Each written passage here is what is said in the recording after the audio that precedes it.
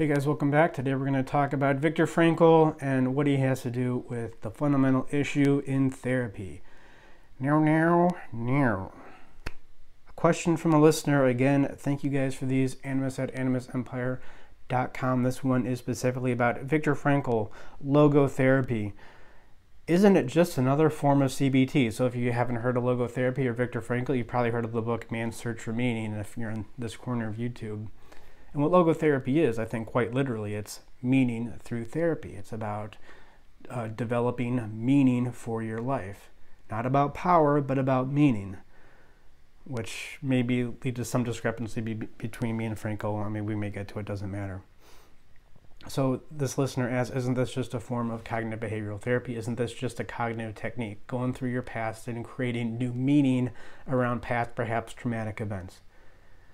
And so if this is just a form of CBT, why would I have ever talked about him in a positive light? Because my nemesis is CBT. Well, really, we're going to be the nemesis to CBT ultimately. So how could I ever possibly like Viktor Frankl? Well, first of all, I just want to say I don't know too much about Viktor Frankl. I know the gist. I've read Man's Search for Meaning. That's about it. But even if Viktor Frankl would ascribe cognitive techniques in therapy, that doesn't mean he can't be helpful. That doesn't mean he talks about psychological concepts that we cannot learn from. But first of all, simply ascribing meaning to a past event, is this necessarily a cognitive technique? Is this a CBT technique? Not necessarily. What a cognitive technique would be is, let's say, going through a past event, a past traumatic event. Let's say your dad beat you up when you were 5. He hit you when you were 5, and now that you have issues with anger, with resentment, dealing with authority, and you want to go in and ascribe new meaning to this event so it no longer affects you. Well, a cognitive technique would be to, for example, ask yourself, is it ever the case that somebody who's gotten beat up by their dad when they were 5, and a lot of people have gotten beaten up by their dad when they were 5, has that ever been the case that one of these people have not gone on to live the life that they want to live? Has it ever been the case that one of these people have not resolved this issue? And you can sit there and think, well, no, of course not. I mean, people have gone through way worse than being beat up by their dad when they were 5 and gone on to live the life that they want to live. So that would, like a cognitive reframe, that's more of a technique. Or whenever you feel resentful about how your dad beat you up when you were 5, just think of a happy memory, or think of a good time with your dad, or think of your children or your wife or your family now and how that kind of physical abuse at least doesn't go on now. Just replace that memory, replace that emotion, replace that thought of being beat up by your dad with a positive thought now. That is a cognitive technique. Just get over it. It's in the past, right? It can't affect you now. Well, just because it's in the past, and maybe you can't technically do anything about whether your dad beat you up, you can do something about that issue that he instilled in you when he did beat you up. And that's what we do here, like processing emotions. But, so I don't know exactly if Frankl would go so far as to do one of these cognitive techniques, as opposed to just talking through an issue.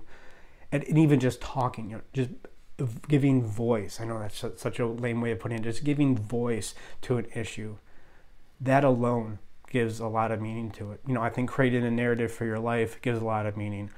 Processing emotions, just becoming aware of them, it naturally instills meaning in the event in your life. The more you talk about it, the more you can connect. So I don't know if Frankl did the CBT technique. I don't know if he did the more organic psychoanalytic approach, more of the approach that we take here. But look, this does call attention to the fundamental issue in psychology, in therapy, that a lot of people don't really get.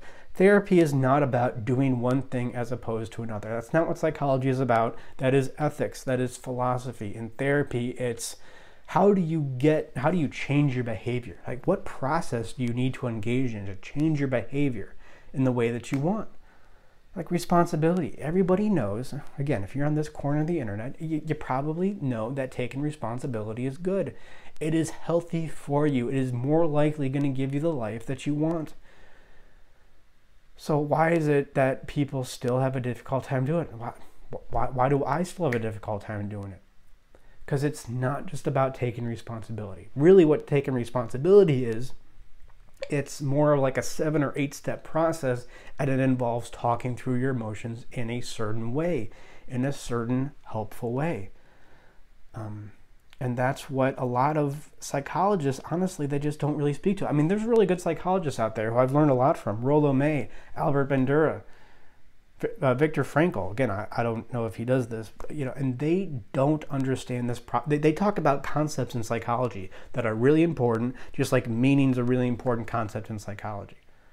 And they can talk about it in a bunch of different ways, and then it'll help you paint a picture of how important this concept is, but that still doesn't mean they are technically psychologists. They are technically therapists or psychiatrists. They still could just be philosophers.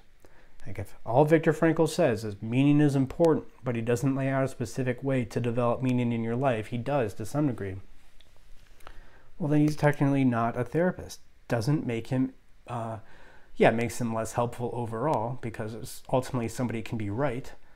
It's important to have meaning in your life, but it's not really helpful if they don't show you how to do it. But this is, I think, what really separates the men from the boys, as we say, in therapy, in psychology, which, for psychology is really saying something, right? And this is what Jung gets, because Jung gets that there's a process for behavior change. And I know I talked about this before. Jung's process is, in a sense, anamnesis, dreams. I mean, anamnesis being just talking through an issue, looking at dream content, anima integration, emotional integration, archetypes. Not that you make the archetypes conscious, but the contents of the archetypes, you make that conscious. And then from doing these 4 things, you create a self, a capital S self.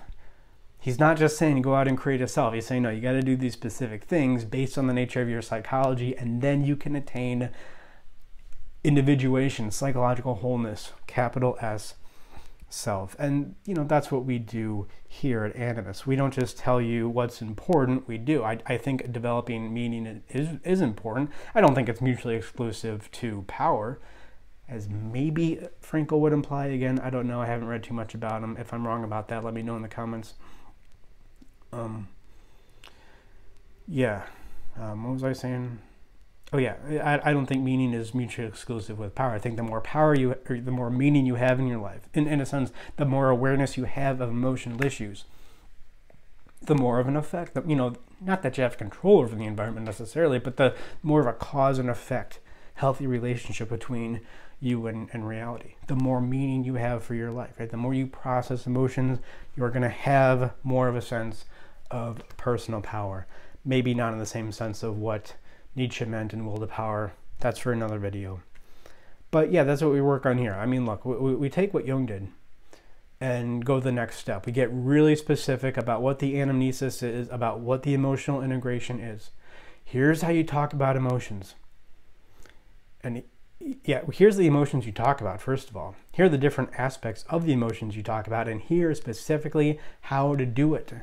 We talk about how to create a narrative for your life, specifically how to do it. And the more you do it, the more you engage in this process.